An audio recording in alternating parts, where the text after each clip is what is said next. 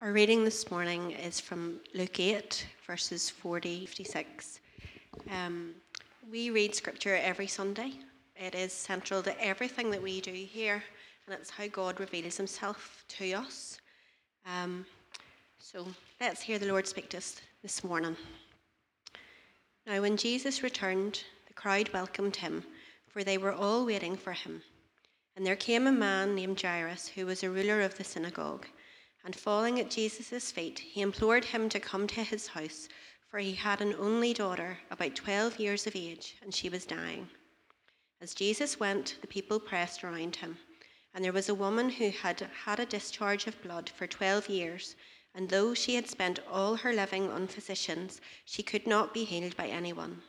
She came up behind him and touched the fringe of his garment, and immediately her discharge of blood ceased. And Jesus said, "Who was it that touched me?"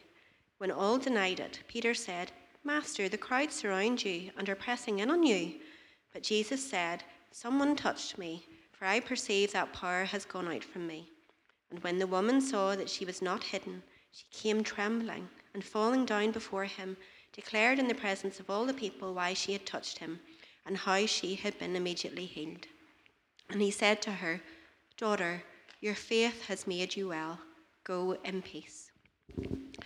While he was still speaking, someone from the ruler's house came and said, "Your daughter is dead. Do not trouble the teacher any more." But Jesus, on hearing this, answered him, "Do not fear, only believe, and she will be well." And when he came to the house, he allowed no one to enter with him, except Peter and John and James and the father and mother of the child.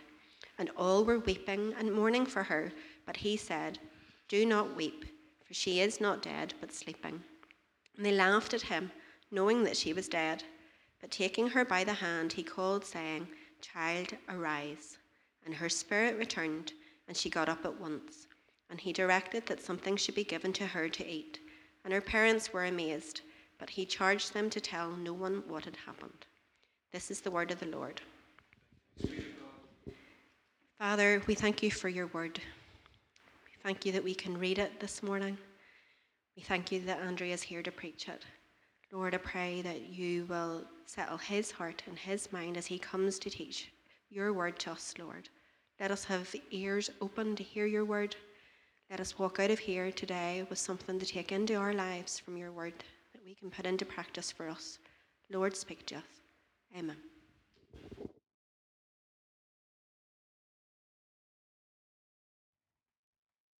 Thank you, Claire. We're working our way through the book of Luke. The book of Luke, Luke's Gospel, this account of Jesus' life and ministry.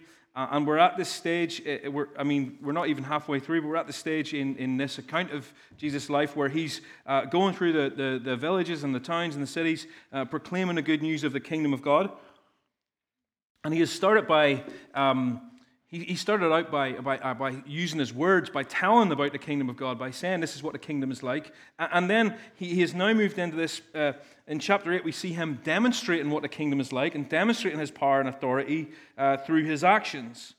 And so we saw that he demonstrates his power over the natural world, right? He speaks to the storm, and it just calms, right? Jesus has absolute authority over the natural world. And then he shows his power over the spiritual world, over the supernatural world, what we saw last Sunday, where he speaks to the demons and they just obey him.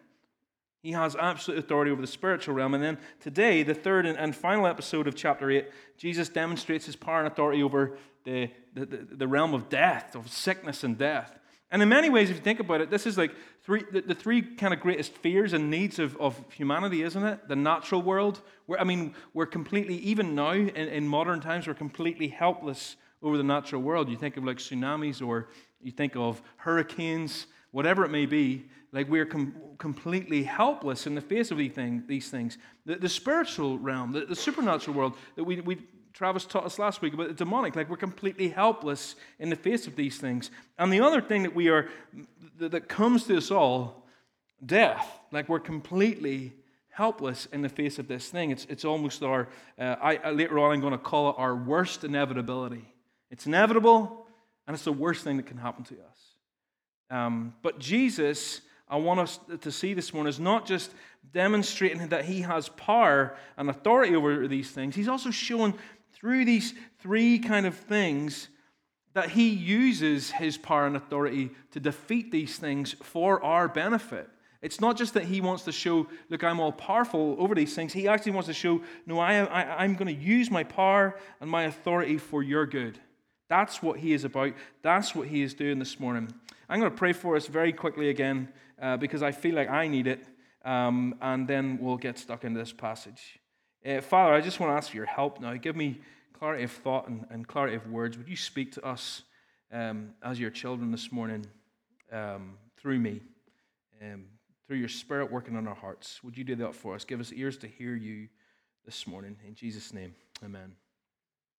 I don't know if you maybe saw this video earlier this year that was circulating online of a guy called Francis Zuber. And Francis Zuber was skiing down the slopes of Mount Baker in Washington State, which is a pretty famous skiing place. And he's wearing a GoPro, so this is all recorded, and he happens to lose control, and he goes off piste, and he ends up stuck in a snowdrift. Sometimes these are called tree wells, where it's the snow gathers around a tree and creates a big, deep drift. And so he's trying to get himself out, and then he looks over, he notices there's a snowboard sticking out of the snow. And he thinks, that's a bit odd, and then all of a sudden he sees the snowboard move, and he realizes the snowboard's moving. And so he realizes there's somebody buried upside down in the snowdrift, and they can't get out. And so Francis Zuber works quickly. He takes off his skis, and so he clambers over to the guy, and he starts digging him out with his hands. He's digging him out, and then he finally gets his shovel. He has a shovel, I guess, because he's a pretty well-prepared guy, and that helps him dig faster. And then in the video, it's really quite, it's quite moving, because this guy's in a lot of trouble, and he's calling out. He's saying, "Hold on, I'm coming. Hey, are you all right? I'm coming. Can you hear me?" And then he gets this snowboarder's arm comes free, and he says, "Right, come on, help me out. You got to help me. Are you okay?" And then when he finally uncovers this guy's helmet, he goes with relief. He says, "Okay, you're good. You're good. I've got you. Are you okay? Can you breathe?" And then you can kind of in the video hear the snowboarder saying, "Yeah." That's what he says, "Yeah." And then he says, "Okay, what we're going to do is we're just going to catch our breath, and then I'm going to dig you out." And all you can hear is this faint voice from the snowboarder saying, "Thank you." Like he's moments away from suffocating to death. Now, your man, Zuber, didn't set out to be a hero that day. He was just out for a good time. But there is no doubt that if he hadn't come along at the right time, if he hadn't had the accident of tumbling off the ski slope, that snowboarder would have died. There was zero hope for him. I definitely recommend that you go and find that video. It's on his Instagram. It's really incredible.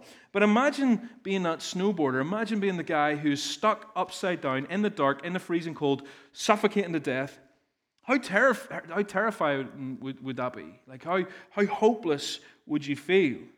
Just the thought of that kind of makes me feel really uncomfortable. Now, maybe you've never been trapped upside down in a snowdrift. Maybe you have, I don't know. But I doubt it. But I'm pretty sure that we've all had moments in our lives where we haven't been able to see a way out, right? Maybe it's a situation that seems hopeless, so maybe you've had no money in the bank and you have to get your car fixed or pay your rent. Or maybe it's a relative or a loved one who's just received a terminal diagnosis. Or maybe it's even just smaller things that you just can't see any way this is going to change or any way out. Or maybe it's just like even me this week, just considering how hopeless you are spiritually. And so what I want us to do this morning is to get us to consider, when all hope is lost, where do we go? Who do we turn to when there is nobody to turn to?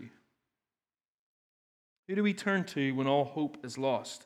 And this is the situation that Jairus found himself in when he came to Jesus. His little girl was dying. Who was he going to turn to? This woman who had been bleeding for 12 years, she couldn't be healed by anyone, verse 43 tells us. A hopeless situation, so who is she going to turn to? And listen, all sickness and death in this passage are just reminders, are just symptoms of our spiritual sickness and death. The fact that people get sick and die is an indication of our even greater hopelessness. Without a rescuer, without someone to come along with hope, we're all just that snowboarder stuck upside down in a snowdrift. We're all dying little girls. We're all the woman who's bleeding for years. Without a rescuer, we are hopeless. So where do we go when all hope is lost? And here's what I want us to see in our passage this morning. This passage shows us, I believe, that Jesus is our only hope in life and death, so we must trust him. Jesus is our only hope in life and death, so we must trust him. And it's not just an option to trust Jesus. This passage shows us that there is literally nothing or nobody else who can bring us hope. Only Jesus can undo death, right? Only Jesus can bring wholeness and healing. He isn't one option out of a few. He's the only option. And so we must trust him. And firstly, we can trust Jesus in our despair and make him the object of our faith. We can trust Jesus in despair. A few times this week, maybe especially because Haley's away in Paris with the girls and because I spent more time than I normally do with the kids. I'm not normally like a 1950s dad in my study or whatever. I am a present father, but I've had more time with the kids this weekend and just trying to think, what would Jairus have been feeling? Can you imagine that? Like, this is the scariest thing for a parent. Like the thought of my child is dying. And some of you in this room have experienced that. I have tried to imagine the despair he must have felt. So in his despair, he comes to Jesus. He comes to Jesus because nobody else can help. He's obviously heard of Jesus' power. He's seen his miracles. Maybe he's heard the story of him casting out the demons of the man who no one else could help. Maybe he's heard of him calming the storm. So he comes to Jesus because there is nobody else to go. There is nobody else who can do anything. And see, there's a lesson for us to learn from this man, because I'm pretty sure his faith may have been imperfect, but his faith was in the right person. And this is the point I want us to learn from this first part of this story, is that his faith may be imperfect, but it's in the right person. You see, Jairus was a Jewish leader. And first of all, that'd be really weird for him to come to Jesus, because think of all the opposition from the Jewish leaders that was actually against Jesus. Jairus didn't know all the ins and outs of kingdom theology. He didn't have a full understanding of who Jesus was or what he was doing in the world or his great plan of redemption and salvation, but he just trusted that somehow Jesus could meet his need. The most simple form of faith. His faith was valid not because of his theology, but because Jesus was the object of his faith. His faith was sufficient because his faith was in Jesus. His faith was sufficient because his faith was in Jesus. It's not the quality of the quality of our faith. It's the object of our faith that is important. Look at the way he comes to Jesus in verse 41. It says, and falling at Jesus' feet, he implored him to come to his house. He comes in desperation, falling at his feet. His little girl is dying and there's nothing he can do. And so he throws himself at Jesus' feet. This is a sign of absolute desperation, absolute neediness, absolute despair. He throws aside his dignity. He's a community leader. And he just says, I'm falling at your feet, Jesus.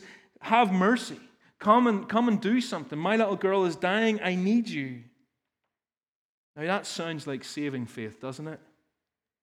His faith may have been imperfect, but it was in the right person. And listen, if we are to have any hope, our faith must be in Jesus. It's not enough to be a person of faith. This is something you hear a lot of, even like when you're talking about famous people or whatever. Oh yeah, they're a person of faith. Oh, they're a real person of faith. But what does that mean? Who or what is your faith in? Our only hope is to come to Jesus the way Jairus does, falling on his mercy, imploring him to help us.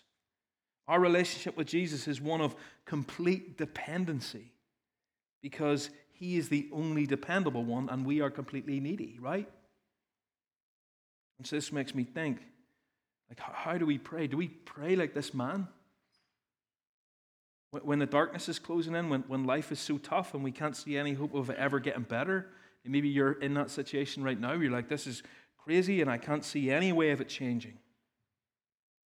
Well, then the lesson here is to throw yourself on Jesus, to trust in Him, because He is the only possible hope. Imagine the snowboarder who's upside down in the snowdrift, and the guy digs him out, and he's like, "Are you okay?" And he's like, "Yeah, I think I'll put my trust in another rescuer." Wow. And the thing is, we can trust Jesus because He is dependable. Look at how Jesus responds to Jairus' plea for help. What does He do? He goes. He responds. He acts. The man cries out to Jesus for help. "Jesus, I need your help." And Jesus says, "Right, I'm coming." This is the same Jesus that we have. He responds to our plea for help. In despair, we can just trusting in Him. He moves towards us. He acts. Saving faith is faith that is placed in Jesus. So that's the first thing. We need to trust Jesus in despair. He needs to be the object of our faith. But the second thing that we see from this episode of Jesus' life is that we can trust Jesus in our desolation. He is our only hope. Jesus is our only hope. As Jesus is on his way to Jairus' house, he's surrounded by the crowd. Because this guy, he's doing some pretty impressive stuff, and the crowd want to see him. The crowd are like, "What is going on? Could this person be the Messiah? Maybe." And this is where he meets the woman of the story.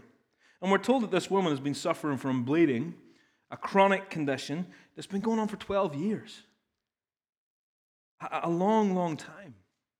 Interestingly, the same age as Jairus' little girl who is dying. And her situation is dire, right? And her situation, we need to consider her context. Because apart from the physical discomfort and maybe pain she was suffering, this condition had ruined her life. Firstly, she was unclean. According to the ceremonial law, because she was bleeding, she would have been seen as unclean and therefore unable to take part in temple worship, and so therefore cut off from the community and therefore cut off from God. She would have been outcast because of her uncleanness, and most likely no man would have wanted to marry her. And having children would probably be impossible, all of which in that culture was a source of great shame. She's got shame heaped on her. She's unclean. And on top of this, she has spent all of her money on doctors, but nobody has been able to help her. She's got no money left. She's poor. So think of this woman's desolate situation. Unclean, cut off, poor, ashamed. She's completely hopeless.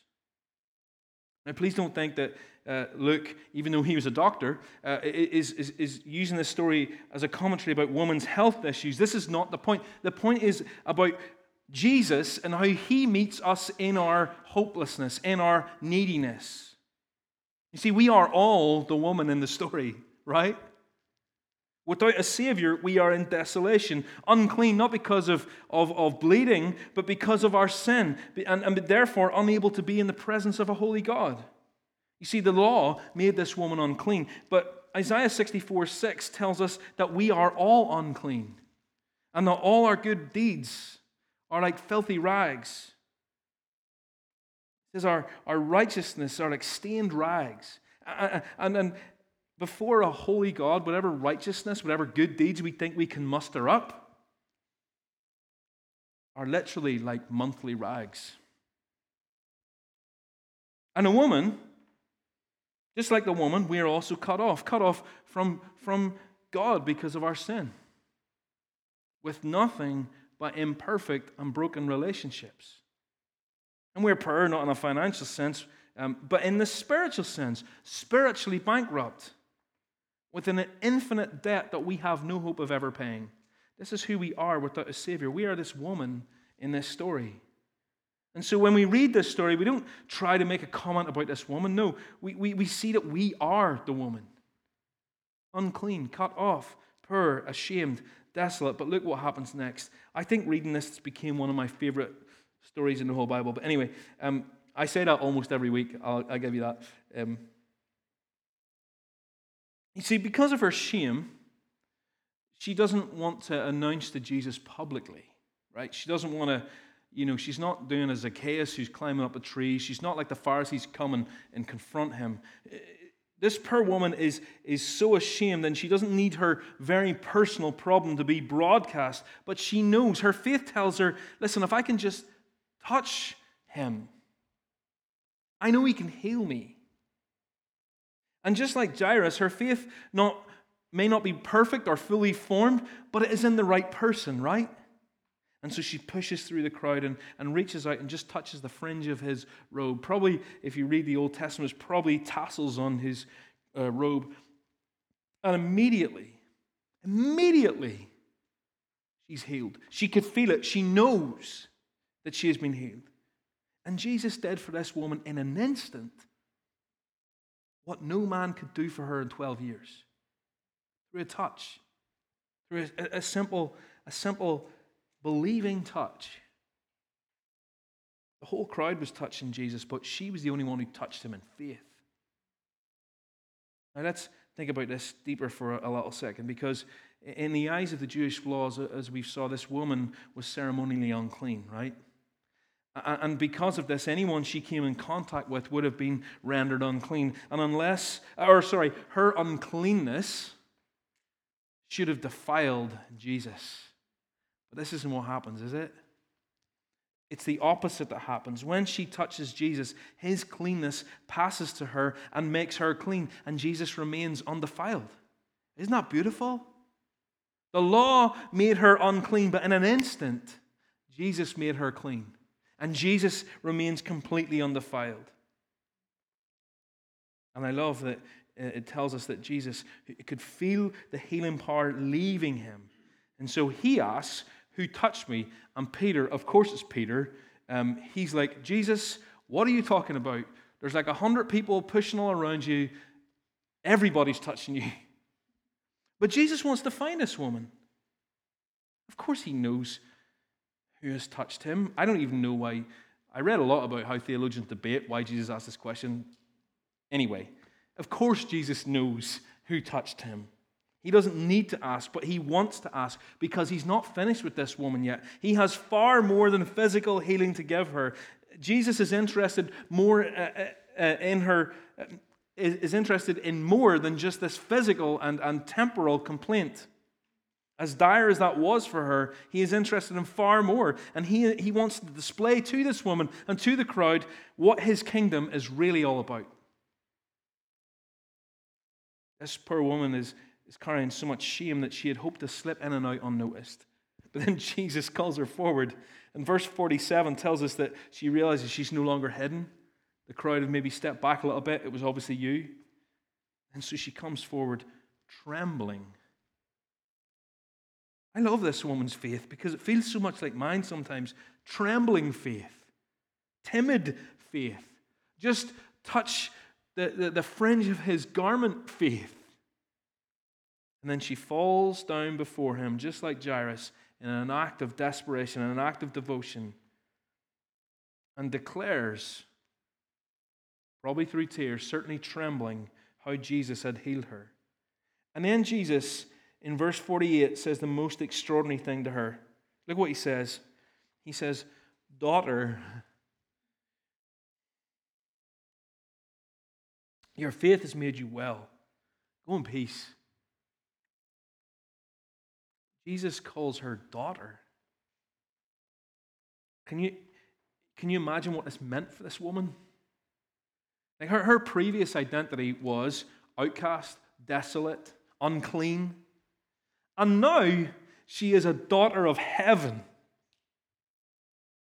Jesus does far more than restore her body. He restores her dignity. He says in front of everybody, "This woman you're all calling unclean, she is my daughter." This is what Jesus does. You see, the world may have rejected her and heaped shame on her, but Jesus brings her into his very own family and heaps not shame on her, but heaps dignity and honor on her. Sisters, if I may just talk to you for a second, you are daughters of heaven. Brothers, these women all around you are daughters of heaven, so we better not dare dishonor them. Do you hear what I'm saying? Jesus heaps honor on his daughters.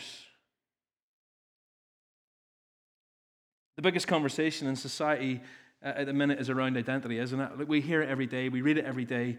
We're thinking about it every day. The questions of what defines me? Who gets to decide who I am? What decides who I am? How do I figure out who I am? Where do I belong? And listen, if you are trying to find your place in the world, if you're trying to figure out your identity or searching for security, then look to Jesus, because look what he does. Put your trust in him, because if Jesus calls you daughter, your search is over. If Jesus calls you son, your search is over.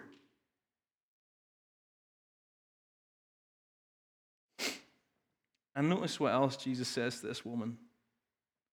He says, not only does he just say, daughter, which is huge, he says, your faith has made you well, go in peace. Faith, salvation, peace.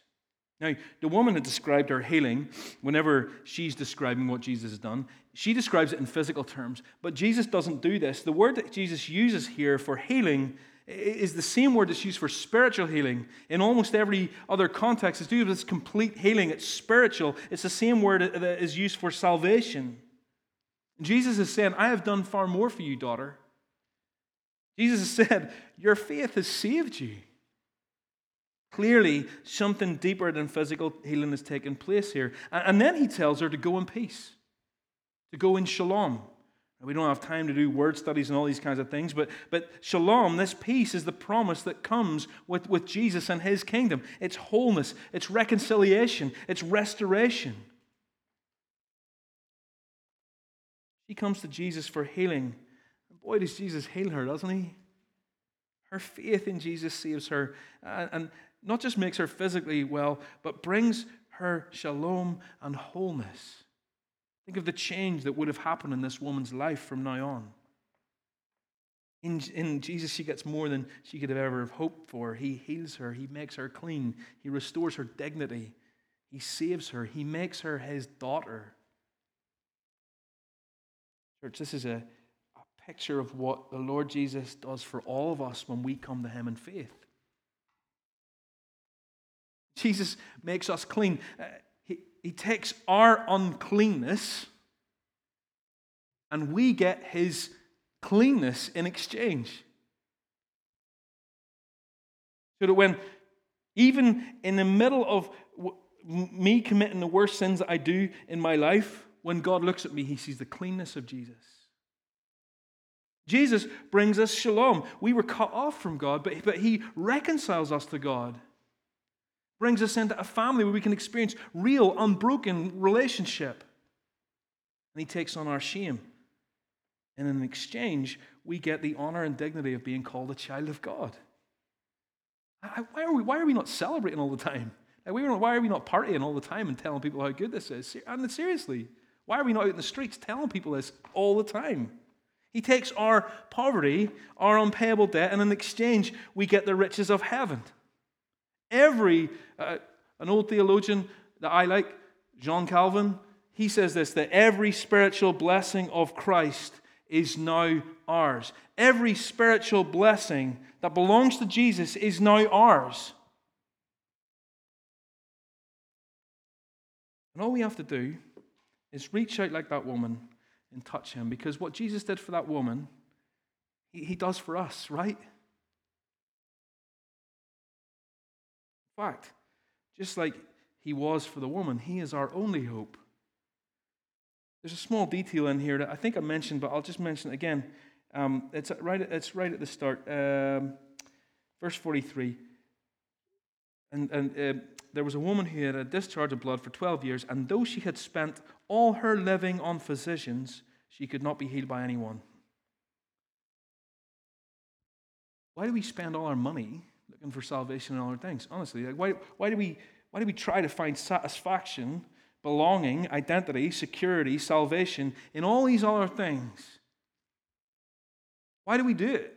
Only Jesus can give us the true wholeness and belonging and healing and salvation like he did for this woman. Isaiah 55 says, I almost said it's one of my favorite passages, but I'm not going to, because I say that about every passage in the Bible. This is what it says, Isaiah 55, 1-3. Come, everyone who thirsts, come to the waters. He who has no money, come buy and eat, right? It's a free shop. Come buy wine and milk without money and without price. Why do you spend your money for that which is not bread? Why do you labor for that which does not satisfy? And then it says, listen diligently to me and eat what is good. Delight yourselves in rich food. Incline your ear to me and come to me. Hear that your soul may live. In other words, stop wasting your time and money and efforts and energy looking for satisfaction and wholeness and healing and other things. Because in Jesus, we find all these things and it's free. We can trust Jesus in our desolation because he is our only hope. He brings us this new identity and salvation and wholeness and belonging. So we trust Jesus in our despair. We trust Jesus in our desolation. And finally then, we can trust Jesus in death because he undoes our worst inevitability.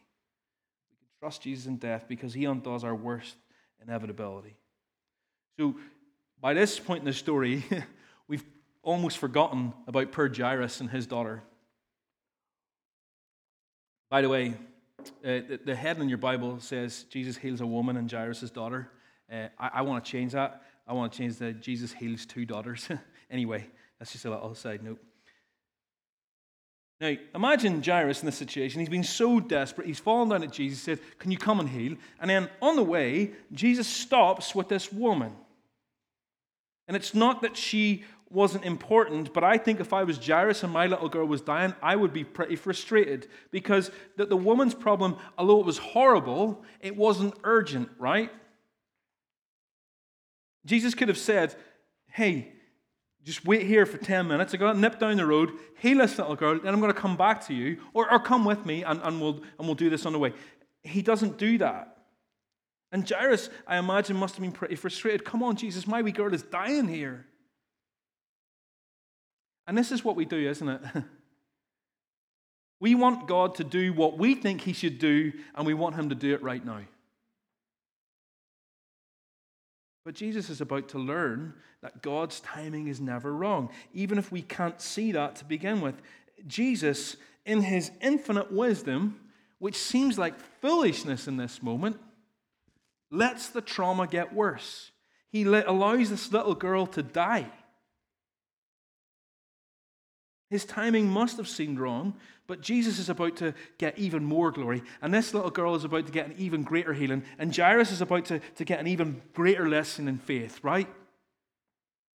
You see, the truth is that sometimes Jesus lets us go through even deeper pain, more desperate situations, so that he will get even greater glory, so that our healing will be even greater, so that our faith in him grows even more, so that he becomes bigger in our sight. And so when it feels like we can't go on, when it's a reality the little girl's dead, the reality of your pain is just getting worse and worse. In those moments, we can trust that God is working an even bigger solution, an even bigger miracle, an even bigger healing, so that our faith is increased and so that he gets even more glory. There is a reason for our suffering, and that reason is our good and his glory.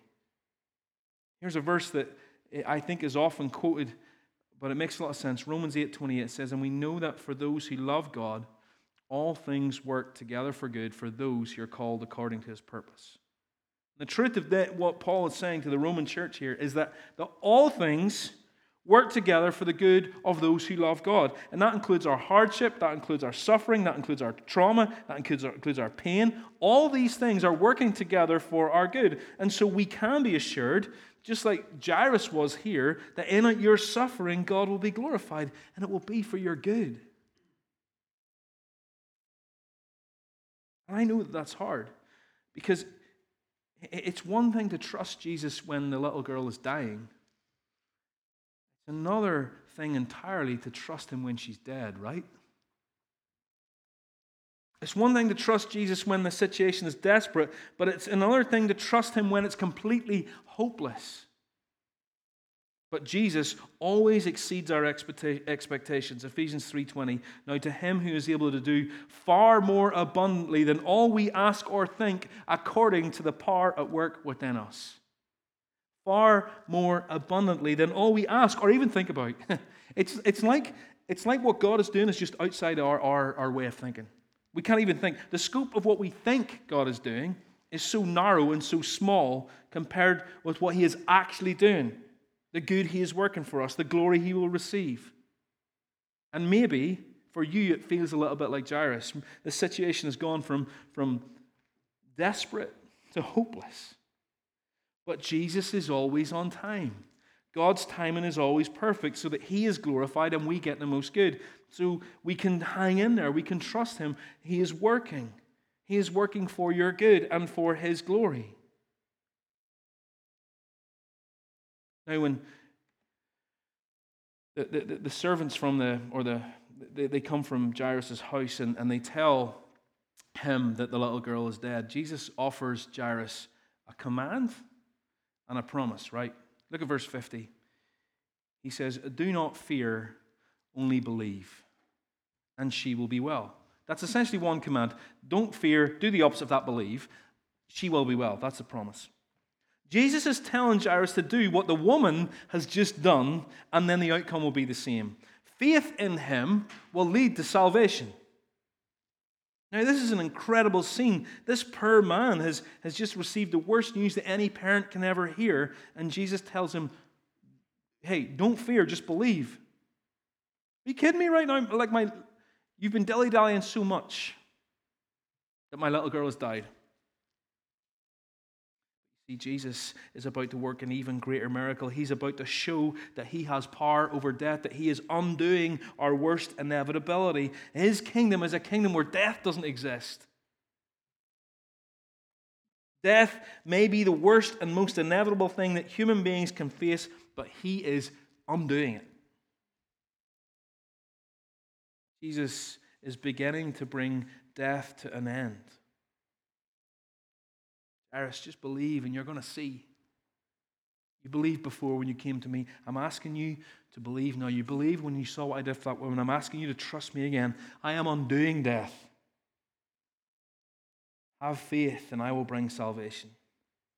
And by the time they get to the house, it's clear that the little girl really is dead. Verse 53 says they knew that she was dead. This wasn't their opinion. This was their reality. Inescapable truth. Like death was in that house. But Jesus insists that she's not dead, she's just sleeping. This is what death is in the kingdom of God, right? For us who are in the kingdom and on our way to that kingdom, there is no death. When we die, we fall asleep. See, the parents and the mourners' reality was that this little girl was dead. But Jesus knows different. And it's not just like, I started to think about this and I'm like, wow, Jesus sees things in a different way. That's not it at all. He sees what we see. He sees that little girl is dead, but it's not his power and authority exceeds our reality, right? It's true that she was dead, but his power and authority and his compassion in that moment exceeds what we know to be true. Death can't hold him because he holds death. And I love how Jesus demonstrates his power over death in this moment. Man, can you imagine being in that room? He acts with complete authority, but he does so in the most tender and compassionate and gentle way. He takes the little girl by the hand and he just says, "Child, arise." It's like he's waking her up for school or something. Child, time to get up. And just like the woman was unclean, so was a dead body. To touch a dead person was to defile yourself under the Jewish law. But Jesus, again, isn't defiled by the unclean. His cleanness passes to her. His life enters her death. His life transfers to her. You see how this is a picture of what Jesus does for all of us who believe in him? What Jesus is doing with this little girl is pointing forward to what he does for all of those who believe in him. When we believe in him, we go from death to life. Ephesians 2. Some of you will be familiar with this passage. And you were dead in your trespasses and sins in which you once walked, following the power of this world, following the prince of the power of the air, the spirit that is work now in the sons of disobedience, among whom we all once walked in the passions of our flesh, carrying out the desires of the body and the mind, and were by nature children of wrath, like the rest of mankind. But God, being rich in mercy, because of the great love with which He loved us, made us alive together with Christ. For by grace you have been saved, and raised us up with Him, and seated us with Him in the heavenly places in Christ Jesus, so that in the coming ages He might show the immeasurable riches of His grace in kindness toward us in Christ Jesus. For by grace you have been saved through faith. This is not of your own doing. It's the gift of God, not of works, so that no one can boast. That is power, ultimate power and authority wielded in love and compassion. Do you see that? What Jesus does for this little girl is just the beginning, because that's what He does for all of us who believe in Him. He takes this little girl by the hand and He raises her from death to life. He says, "Child, arise." And in salvation, He takes us by the hand and raises us from death to life. I love that He tells her to get up. Child, get up. She's just sleeping. He doesn't say, "Rise from the dead." He just says, "Child, arise." She's just sleeping. Jesus spoke to the wind and obeyed Him. He spoke to the demons and they obeyed Him. And now He speaks and even death obeys Him. Who is this man? He is incredible, both in His power and in His compassion. And church, this is our hope. Yes, spiritually we have been raised from death to life. And one day Jesus will raise us physically from the dead. Or one day Jesus is going to tell every Christian who has died, who has fallen asleep, He's going to go to them all and say, "Child, arise." And guess what? We're all going to get up. Our great and sure hope is if that we die in Jesus, we will live again and be alive forever. One day, I am going to be in my grave. And one day, Jesus is going to come along to me and say, "Child, arise." And you know what? I'm going to get up. I don't know how that happens, but I know that His power makes it happen. Just like I've been sleeping. And when He tells me to get up, I will get up. Tony Morita, who's a pastor, a friend of mine, he put it this way. He says, "When Jesus takes you by the hand, death is just sleeping." Man, what hope we have. Why are we not out telling everyone about this? So we can trust Jesus in death because Jesus is done doing this. He is undoing death, the very worst thing that can happen to us. Our inevitable worst end, Jesus is undoing it. And here's what I want to finish with. I have no idea how long I've been talking, but anyway, there's a couple of negative commands in this passage that Jesus gives at various points. He gives these positive commands of get up, only believe, go in peace. But there's a couple of negative commands. In verse 50, He says, "Do not fear." And in verse 52, He says, "Do not weep." Don't fear and don't weep. Why Jesus?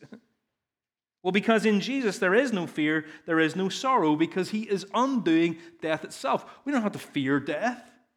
It's just falling asleep. We don't have to weep because death is being undone.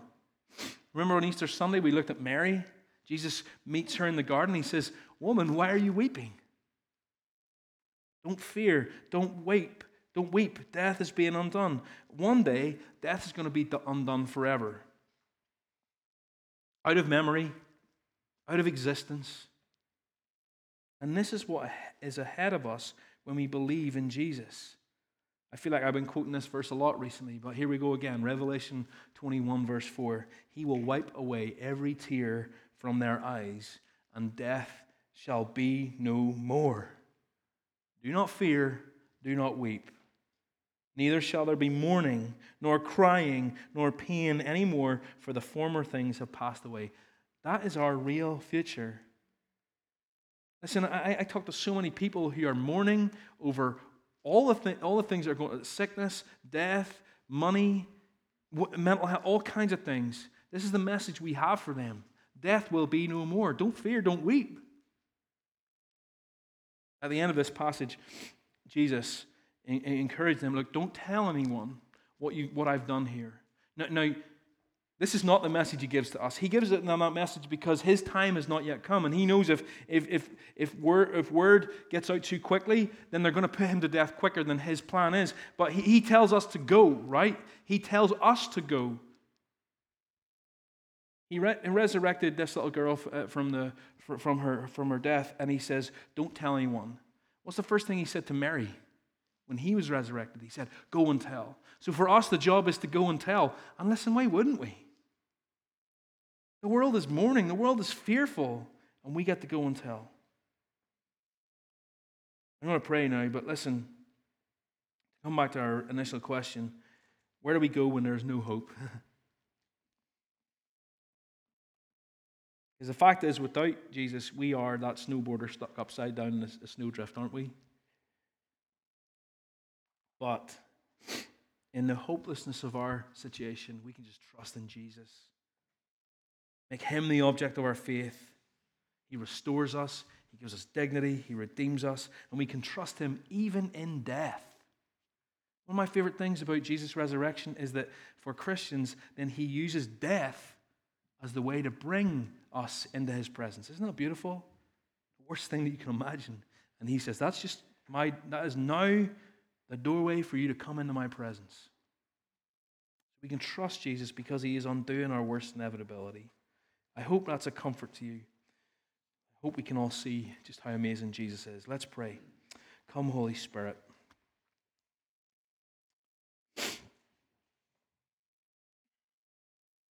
Father, we just want to thank you for your word.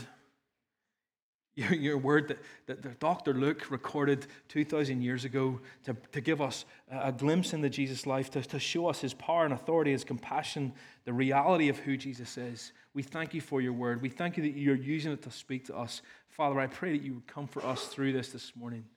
That death is being undone. One day there will be no more sickness, no more pain, no more sorrow. We don't have to fear and we don't have to weep anymore. Lord Jesus, for those of us who are suffering, would you come close and be that comfort? Would you show us that even though your timing seems wrong, that your timing is perfect and you're working great miracles and you're merciful to me, a sinner. And Jesus says, which one of these walked away justified? Not the proud one that says, I deserve this. Not the one that says, I'm worthy. The one who looks says, I understand I'm not worthy and it's all because of your grace. That's amazing faith to Jesus. It's faith, that is humble. I'm unattached here. Andrew, did I get it on? Yeah, you can help me.